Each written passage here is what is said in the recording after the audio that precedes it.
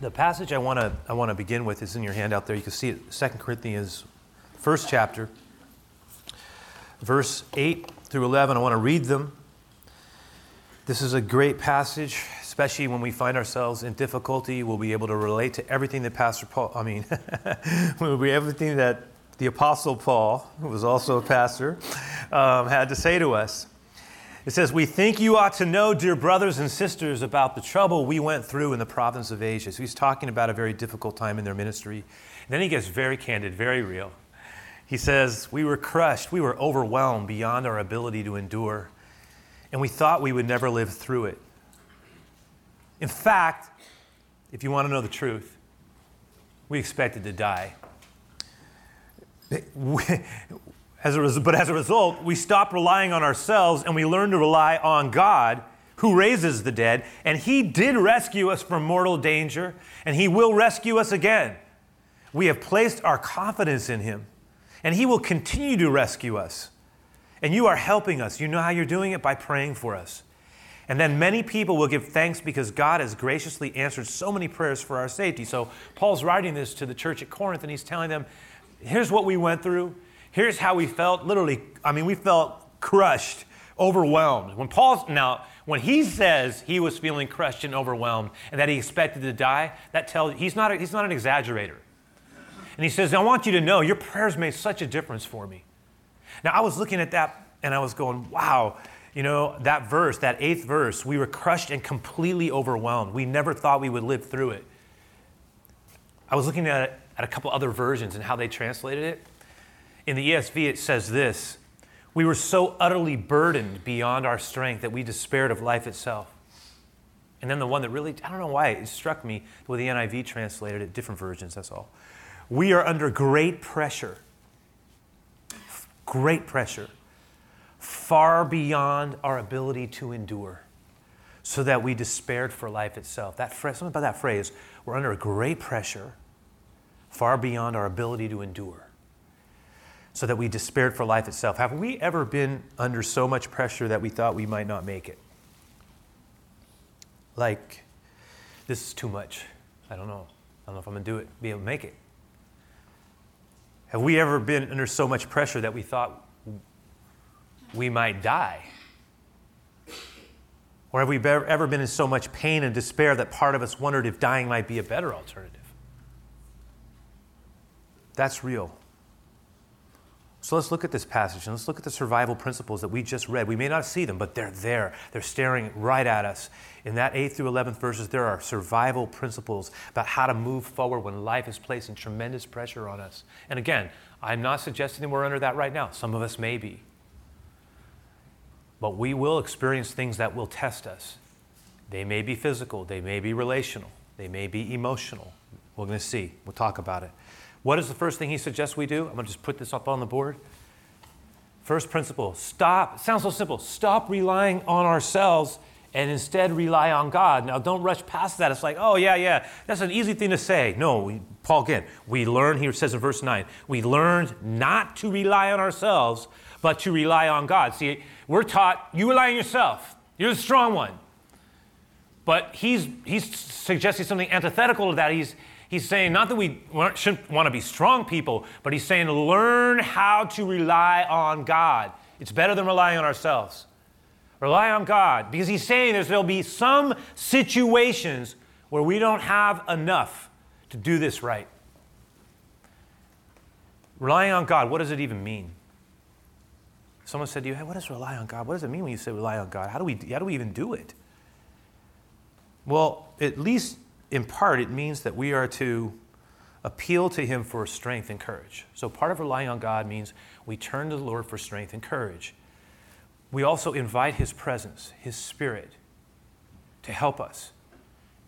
And we begin to practice trust. I talked about this a little bit last week. To say it in a different way, we practice casting our confidence in His direction. There's a great verse in Psalm 55, verse 22. It says this: cast your burden on the Lord. Cast your burden on the Lord. He will sustain you. He will what? He will sustain you. He shall never permit the righteous to be moved. If we hold ourselves in a certain place, we are almost untouchable. Now, to cast is to extend our reach, right? So you're casting your burden. We're casting something in his direction. It's almost like we're throwing our concern in his direction. Lord, right? It's a casting. It's important. So it's important to understand that when we're under that kind of pressure, when we're under duress, that we reinforce our trust in strategic ways. That we buttress it, as I understand, and I really do. We want to hold ourselves in a certain position to move through something. But I understand sometimes how hard it can be when we're feeling beaten and weakened and despairing. It's hard sometimes to keep our hands up, if you will. You can barely lift our arms. Times when we have hit the wall, where we just feel like, if not the enormity of what we're facing, the relentlessness of it is beginning to wear me down at a level that it's killing me. It's pulling the life out of me, right? And I think in those moments when we feel that way, we need to be able to just extend ourselves towards the Lord and know that He's there. He's there to help us. He's there, but sometimes we get extended beyond our capacity, beyond our ability. We're running on fumes. We're on empty. That can happen in our relationships too. It can happen between a husband and wife. Sometimes you get that way where you're so beat down one another. You're hurting. It can happen in friendships. During my time in the cave, that's what I call what happened to me 2 years ago. I came across Psalm 31, and I'm not expecting everybody to get every detail. Not everyone's been to all the messages, and I've been sharing in and out of it. The fact of the matter was I had to go on a medical sabbatical, and I was working through a number of issues simultaneously, and I just felt awful. And but I was reading the scriptures. I was writing down the Psalms. I was asking God to speak to me, and one of them I hit was Psalm 31. The Psalms are powerful, they're real, they're great. They're a great way to approach something when you're trying to position yourself with God because things are hard. In Psalm 31, David wrote this, and see if we can relate to it. It's raw. I mean, he's exclaiming. You can feel the raw emotion because he's a man in pain. Watch what he says. It's in your handout as well. Verses 9 through 12. He says, "Have mercy on me, Lord, because I am in distress. Man, tears blur my eyes. My body and my soul, I feel like they're withering away." Have you ever really been hit with grief? If you have, you understand this. I am dying from my grief. I am so sad. My years are shortened by sadness. Then he shifts. And sin, it's drained my strength. It can do that. It can do that. I'm literally wasting away within. He shifts one more time. Not only that, I'm scorned by all my enemies. I'm despised by my neighbors. He's got relational tension in all kinds of directions. Even my friends, they're afraid to come near me. That's abandonment. When they see me on the street, they run the other way. That's avoidance. Why? Because he's saying they don't know what to do with me, so the better, they feel sorry for me. They don't want to see me. They don't even want to be around me. They avoid me because we understand that. Sometimes when we're uncomfortable with someone, we don't know what to say. I don't know what I'm going to do. I just rather not be there. David's saying that's what's happening to him. I'm in such a mess. Do you see what he's saying? I'm in a mess. I'm hurting on the inside. I feel like all my relationships are breaking down. I feel like people don't want to be around me. And then he summarizes it with that 12th verse. He says, the truth is, I'm ignored as if I didn't even exist. I'm ignored as if I was dead. You know what? As if I were a broken pot that has no value to anyone. Now, is he engaging in a hyperbole? Maybe. But one thing, this is how he feels. And if anything I've learned is that how we feel is how we feel. And he feels like no one cares, that in his present place, he has no value. He says, I'm as worthless as a broken pot. You want to know what that broken pot is? In their day, clay jars held the container. They were the containers that held things, the oil, and they held water, or they held the grain. But once they were cracked, it was not like there was a repair kit. You just tossed them out into where other broken things were, and they were of no use anymore. David says, that's what I am. You can feel his pain. He's physically depleted. He's scorned by his enemies. He's despised by his neighbors. He feels alienated from his friends. He's ignored, worthless, as if he's a broken pot. And you walk through that psalm and you're going, if you ever felt anything like that, you relate to him. But then watch, and this is what happens with a lot of the psalms. They make their way through the real pain and into the seriousness of what's going on, the problem, the struggle, but they find their way to God. Watch what he does. And this is in your handout as well, verses 19 to 21. He says, he gets to this spot. He repositions himself. He says, how abundant are the good things that you have stored up for those who fear you, who honor you, revere you in their lives, that you bestow in the sight of all on those who will, what? Take refuge in you, who take refuge in the shelter of your presence. You will hide them. You will hide them from all human intrigues. I call that the complexities of life. And you will keep them safe in your dwelling from the accusing tongues, from the relational components that seem to make their way and the falsities of life. Praise, he then drops back into this place of praise. Praise be to the Lord, who has showed me the wonders of his love. When I was a city under siege, he shifted his attitude, reconfigured his focus, and he looks back and he falls back and he goes, and the phrase that got me when I read this was that last one when he says, when I was a city under siege. I know some of us know how that feels. Because I was thinking about, whoa, what a phrase, a besieged city. That's like that. And I remember reading where I was. I remember where I was when I was reading this, and I was thinking, that's how I feel right now. Like I'm getting pressure from each side, some of it from within, some without. I feel like a besieged city, and a besieged city is when you're being pressed from all sides and in peril, and you know you're in trouble, and you're fighting for your life, and you've got stuff coming at you in all directions. You're in a besieged city, a city under siege. But then notice, David says, but then God showed up.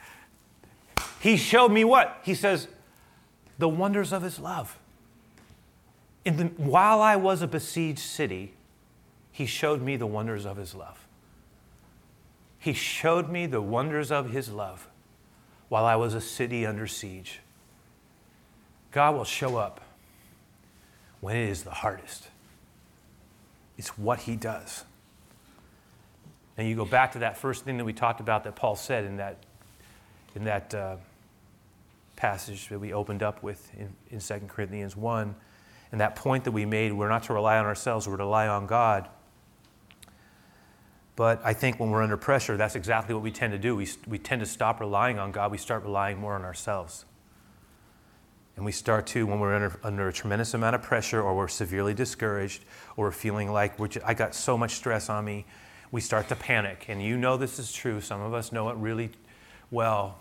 We can start to catastrophize. Everything is bad. It's worse than it is. That's how we feel. In our angst, we react. And some of us, we are workers. We work our problems through. And so we try to solve things by doing the same thing, just harder. But it doesn't produce the breakthrough we were looking for. And sometimes it's easy to, in those times where it's hard, it's easy to misdiagnose. Fear starts playing like tricks on us. You know what I'm talking about? It starts terrorizing us. Fear becomes our enemy. Fear begins to distort our reality. And listen, because I know this is true, in the dark forest there are shadows everywhere, even where there aren't any.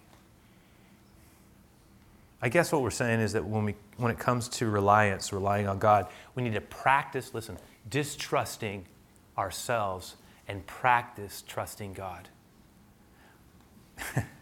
And to doubt our feelings, which are powerful. I've got that saying. Remember, we talked about this before. We're hitting it again.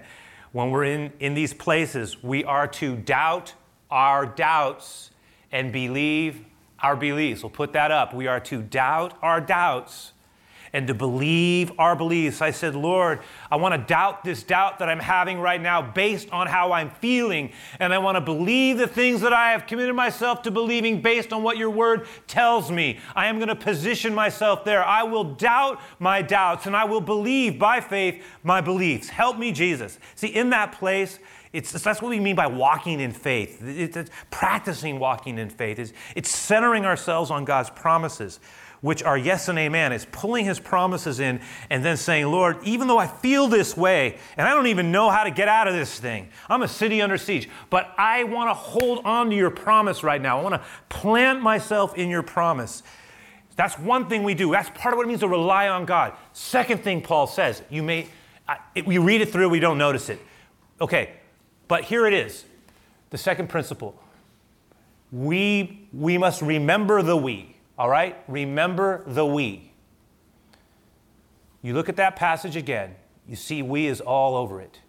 We think you ought to know, dear brothers and sisters, about the trouble. There it is. We went through in the province of Asia. We were crushed and overwhelmed beyond our ability to endure. And we thought we would never live through it. In fact, we expect, you see it constantly just, he's not saying this is me, he's a we. He was in this with others. Paul was in this with others. He was not alone.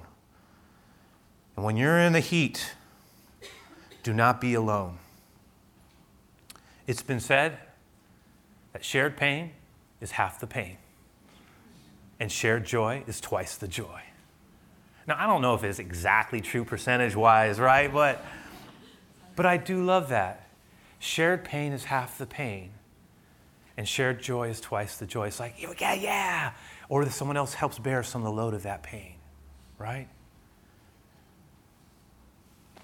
As I reflected again, this is just part of what I've been doing, I reflected back on that patch in 2:15 at the beginning, coming right off of 2:14, lost a lot of things.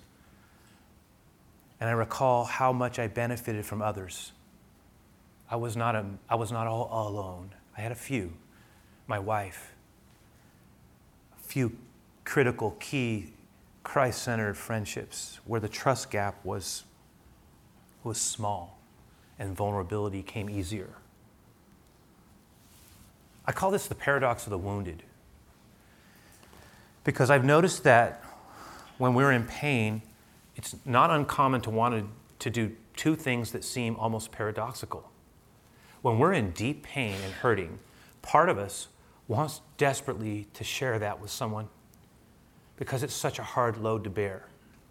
But there's another part of us that, honestly, we just want to hide. So we have this thing going on. On the one hand, we want to share our pain because holding on to it is so hard, but at the same time, we want to shield ourselves from vulnerability, right? Because we don't really know sometimes who we can trust. So both things can happen simultaneously. I want to hide, I want to share. I want to shield, I want you to help me. And in that's the paradox of the wounded. And in that place, I look back at my situation, I can only tell you, I benefited so much from Christian community. I benefited so much from having invested into a small group. In addition to what I mentioned earlier, I had a small group and I had a prayer. And the small group that I was in was very small. I've been in it for a little while now. And it was very important to have that. I tell everyone all the time, that if you're serious about following Jesus, get involved in community at a more sensitive and intimate way in a small group. Jesus set small groups up as a way of experiencing life with him. He originated the first small group in the Christian movement. You could argue you could make the case that Jesus is the originator of the small group movement as we know it. He himself never sent his disciples out alone. They were always in twos. He built his team with a small unit. And that unit ended up changing the world. Now, here's the thing. Out of that unit, he had another smaller circle, the three, Peter, James, and John. Out of that, he had one that he felt closest to, John. But you think about this, and it's a reminder that in a small group, and by the way, if you're not a part of a small group, I have to say this. If you're not a part of a small group, you can get signed up into one. It's not that hard, easy to do. We have openings, and they're going on right now. But in that place, in a small group allows for us to both be around people that we maybe wouldn't normally be around, but we're sharing commonality in Jesus. We're also out of that, whether it's ministering on teams, serving together, but in small groups, what happens is out of those things naturally come friendships, and trust is increased. And then out of that trust, remember I talked about the trust gap. When the trust gap decreases, our ability to be vulnerable increases. And there are some places we cannot be healed without being vulnerable. I gained tremendous strength at that period in the we. That's often how God shows up. The other thing that happened was I asked some people who were in our prayer ministry to pray for me. I didn't tell them all the details. I didn't even understand my own self. What I did ask them for was prayer, because I knew I was heading into a dark place. I was already there. And I was trying to figure out, how do I move through this right, Lord? And I was having a hard time. And I remember asking, you know what, I need you guys to pray with me. One of them, they sent me a passage of Scripture, a word. Like, how could I say it? They said, hey, Pastor, I was praying for you, and, just this passage of Scripture came to my mind. I was reading, and I sent it to you. I think it might bless you. I felt impressed that it was for you. Okay, so I take this passage of Scripture, and I look at it. First off, I said, oh, thank you. Then I look at it. I know the Bible. I look at it, and I go, I started reading it, and I started to feel, this is a word for you. And it will happen. The word will contain a word for you. And that word, if it's properly received at the right time, will give you strength for a journey. That's why it is important to listen to the Lord's words. It might come when you're reading them. It might come when you're hearing them. When the word of the Lord comes and you hear something like, that is your word, write it, embrace it, own it, travel with it. Much strength will come to you in this word. That word, which I put in your handout, that came to me through this person. The context actually wasn't even, you could even argue whether this advice was accurate in the way that it was being given, but the passage itself met me exactly where I was, and I put it in there so you could see it. There's one part of it that when I first read it, it made me cry. That partly is where I was. This is what it says in Job 11, 15 through 19. Then your face will brighten with innocence. And not all the versions are the same, but the NLT had, and the older one had it even slightly differently when I first read it. But then your face will brighten with innocence. You will be strong. You'll be free of fear. And then that 16th verse that hit me. You will forget your misery. It will be like water flowing away. The version I read said, it will be all gone like water under the bridge. And your life will be brighter. And I just started saying, Lord, that's what I want. Your life will be brighter than the noonday. Even darkness will be as bright as morning. Having hope will give you courage, and you will be protected and will rest in safety. You will lie down unafraid, and many will look to you for help. Man, that word was so powerful for me. It was such a blessing to me. It was such a hopeful word for me. But and I'm saying this, God will send you a word sometimes and you go, that's that word for me. Here's the deal. There are certain seasons where the Lord will send a certain people to us who will walk with us in certain ways that will make a huge difference in our life with God and our ability to sustain through the difficulty that we are facing and moving through, or at least having to deal with. Ananias is sent to Saul. Peter is sent to Cornelius. Elizabeth is sent to Mary. The Bible has countless examples. I'm convinced that it's part of his grace to us, part of how he provides for us when we're in trouble, is that he sends people because we is always better than me. 3, here it is on the board. Ask him for courage, confidence, guidance in the uncertainty. I go back to verse 10 there at the opening passage because Paul says we have placed our confidence in him. Paul rejoiced that God rescued him. He did, and showed him the way out of his perilous situation. The truth is, we're going to come when we're in the heat of a battle of our life or a situation that's hard or a place that we're not sure what to do that confounds us, or we feel extraordinarily defeated and incapable of moving forward. We will find ourselves at these things that I call fork in the road moments. And in these fork of the road moments, we're not sure which way to go. Part of us almost can feel paralyzed. I will show you a picture that my wife took when we were away. We were actually in Colorado. It was one of my lowest points. We just took a walk. I just can't tell, but I was not well. And I'm sitting there, and this seemed to me a metaphor. Like, what are you going to do? It was also had to do with the attitudinal path I was going to have to take. Which one are you going to do? Which one are you going to take? You can't stay where you are. That thing's come to a close. You are where you are. Now you can stand there in fear, paralyzed in indecision. Yes, you can. But that will get you nowhere. But the path that you are on is coming to a juncture point, and you've got to decide, what are you going to do? Which is the way? We get to these places in our lives where God is saying to us, look, you're going to have to move down this path. And see, the problem is both paths can look scary. And we just maybe want to stay exactly where we are, but you can't, because you'll die there. You got to move.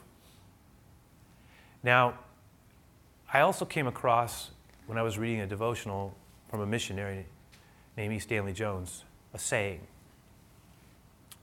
Because in my mind, I was thinking, Lord, just show me the path I'm supposed to go. And when I read something, it hit me square, and maybe it'll help some of us. But this is what he said when you're in this tough place where you don't know which way to go, and you want to say, show me the end of this road. This is what he said. Don't ask for the whole way. Just ask for the next step. There are times where it's not about, I said, I want to know the way. I want to know the whole way. I want to know, show me the directions out of this thing. No. You're not going to, this is not the time to ask for the whole way. What you need to ask me for is the next step. That's the thing you want to ask for. Just show me the step I'm supposed to take. But I want the whole way. Ask me for the next step, because you're not getting the whole way. And then when you are given the next step, take it. And what is the next step really in the walk of faith? The next step really is simply just falling forward. I'm just falling forward, Lord. That's what walking is. I look at that, I was thinking in my head, I was going, well, the faith journey I was on, it was almost like God started sending me manna from above for the critical. Imagine the besieged city. All of a sudden, you're getting provisions being sent down, right, dropping down. Critical provisions dropped into my besieged city.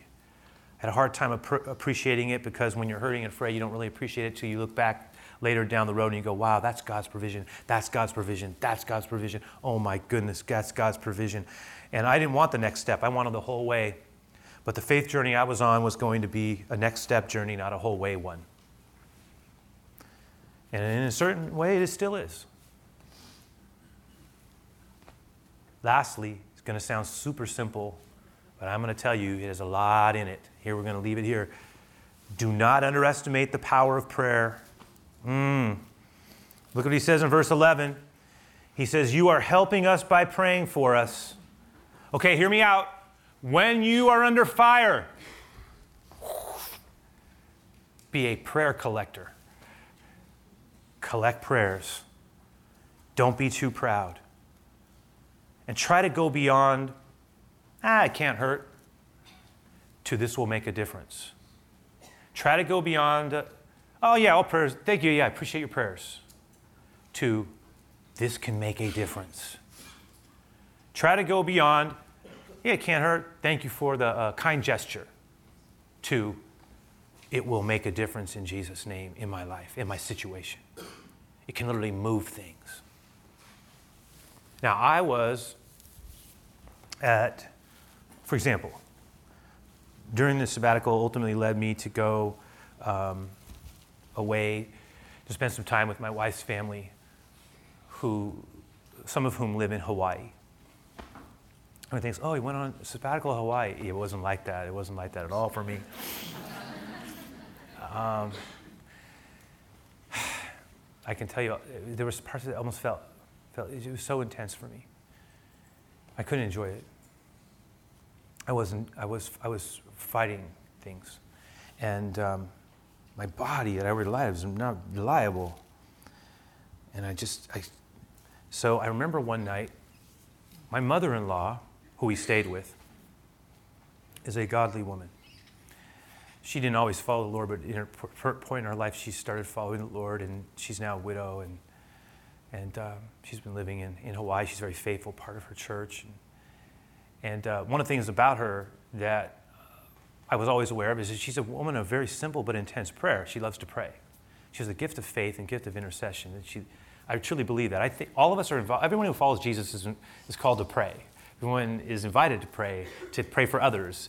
But I think we all have different gifts, though. Some of us, for example, when we begin to find our identity in Jesus, we find that there are certain gifts God's placed into us. Some of us have the gift of hospitality, a gift of encouragement, a gift of giving mercy, a gift of leading. Whatever. There are many different gifts. There are many different kinds of spiritual gifts the Bible talks about. One of which is intercession and faith, which is a way of saying that sometimes people, when they pray, they can pray for long amounts of time and pray in almost any kind of way with great faith for simple things and sometimes profound things. And, that can drive some of us who are less like that sometimes a little, it can make us frustrated. It's like, do we need to pray about everything, parking space, stuff like that, right? And so, but part of me goes, you know what, it's okay. If people who pray for many different things, I think I'll tell you this. I came to her and I was in this place. And I said, Lo, her name's Lo Ling. I said, Lo. I said, I think it was the second night there. I just felt I was supposed to do this. I said, would you pray with me, pray for me before I go to bed? And I remember just sitting there. I remember she grabbed my hands. She just started praying for me. And I remember I cried. And I did this, and we prayed. Heal his body, heal in the name of Jesus. And that became my evening ritual with her all the time I was there. Mother-in-laws are great, right? They're awesome. Mine was a blessing to me. And so we prayed, and it was such a strength to me. When you pray for someone in a wounded place, you become invested into their journey. It's not just them, it's us. Paul later would say, everybody's been blessed by your praying for us. The victory that your prayers laid the groundwork for, everybody's experiencing it. It's because of you, he says. You did this. Your prayers made a huge difference in what we are doing together. It became a collective thing, powerful thing. It's the provision of the Lord. A lot of times people say, I'll pray for you, and I get it. And I love the fact that people say that. I do. Because a lot of times what we mean is the people say that to us, let's keep them in our prayers, or you're in our prayers, or you're in our thoughts and prayers. Something bad happens, they're in our thoughts and prayers. Now, people mean by that's a gesture of kindness and thoughtfulness. And I'm going to say that a lot of times there's a value in just having someone pray for us, because in a way we're receiving strength, but it's like they're saying to us, I care for you. And then we say back to them in a way, I know you do. Or thank you. But what I'm talking about is that, but so much more. I'm talking about the power. I'm talking about prayer not just as a gesture of sympathy, but as a mechanism of releasing spiritual power that can change something inside of us that only God can get to and heal up. And you never know what it is, because Jesus said it could be the faith the size of a mustard seed that could dislodge a mountain, that could create an opening for God to do something, all through the power of the prayer of faith in Jesus' name. A lot of truth there. When we think of provision, we're reminded of how God provides. And I've been thinking about it even as well, how God provides, how faithful he is. Think about our church, how the Lord has provided for us. I even think how it shows up. We're going to have our giving time, and that got me thinking even about things like giving. I know some of us are faithful in that. There's not only giving because it's a good thing that God wants us to do and we're faithful in it. That's a good thing. Yes, it is. It's not only good because it our church doesn't exist without it, all right? Bottom line. It's the faithfulness of the people who choose to invest. But really what it is if we say we care about something, it shows up in what we actually do. That's fact. It's what we invest into. And it comes back around too, because the Lord is faithful in all his ways. I want to close us, before we have our time of giving, by having us read this prayer. The daily prayer, I wrote it just for all of us to share it. It's meant to be our prayer for the week, connecting to the message. Lord, there are going to be times when it feels like we are a city under siege. It's going to happen in this life. When we sense our isolation and fear is beginning to overwhelm us. Have you ever felt that way? In those times, would you please help us to rely on you and claim your promises? Because your words are life. And may our misery be like water under the bridge. And may you show us the wonders of your love. This is what we pray. In Jesus' name, amen.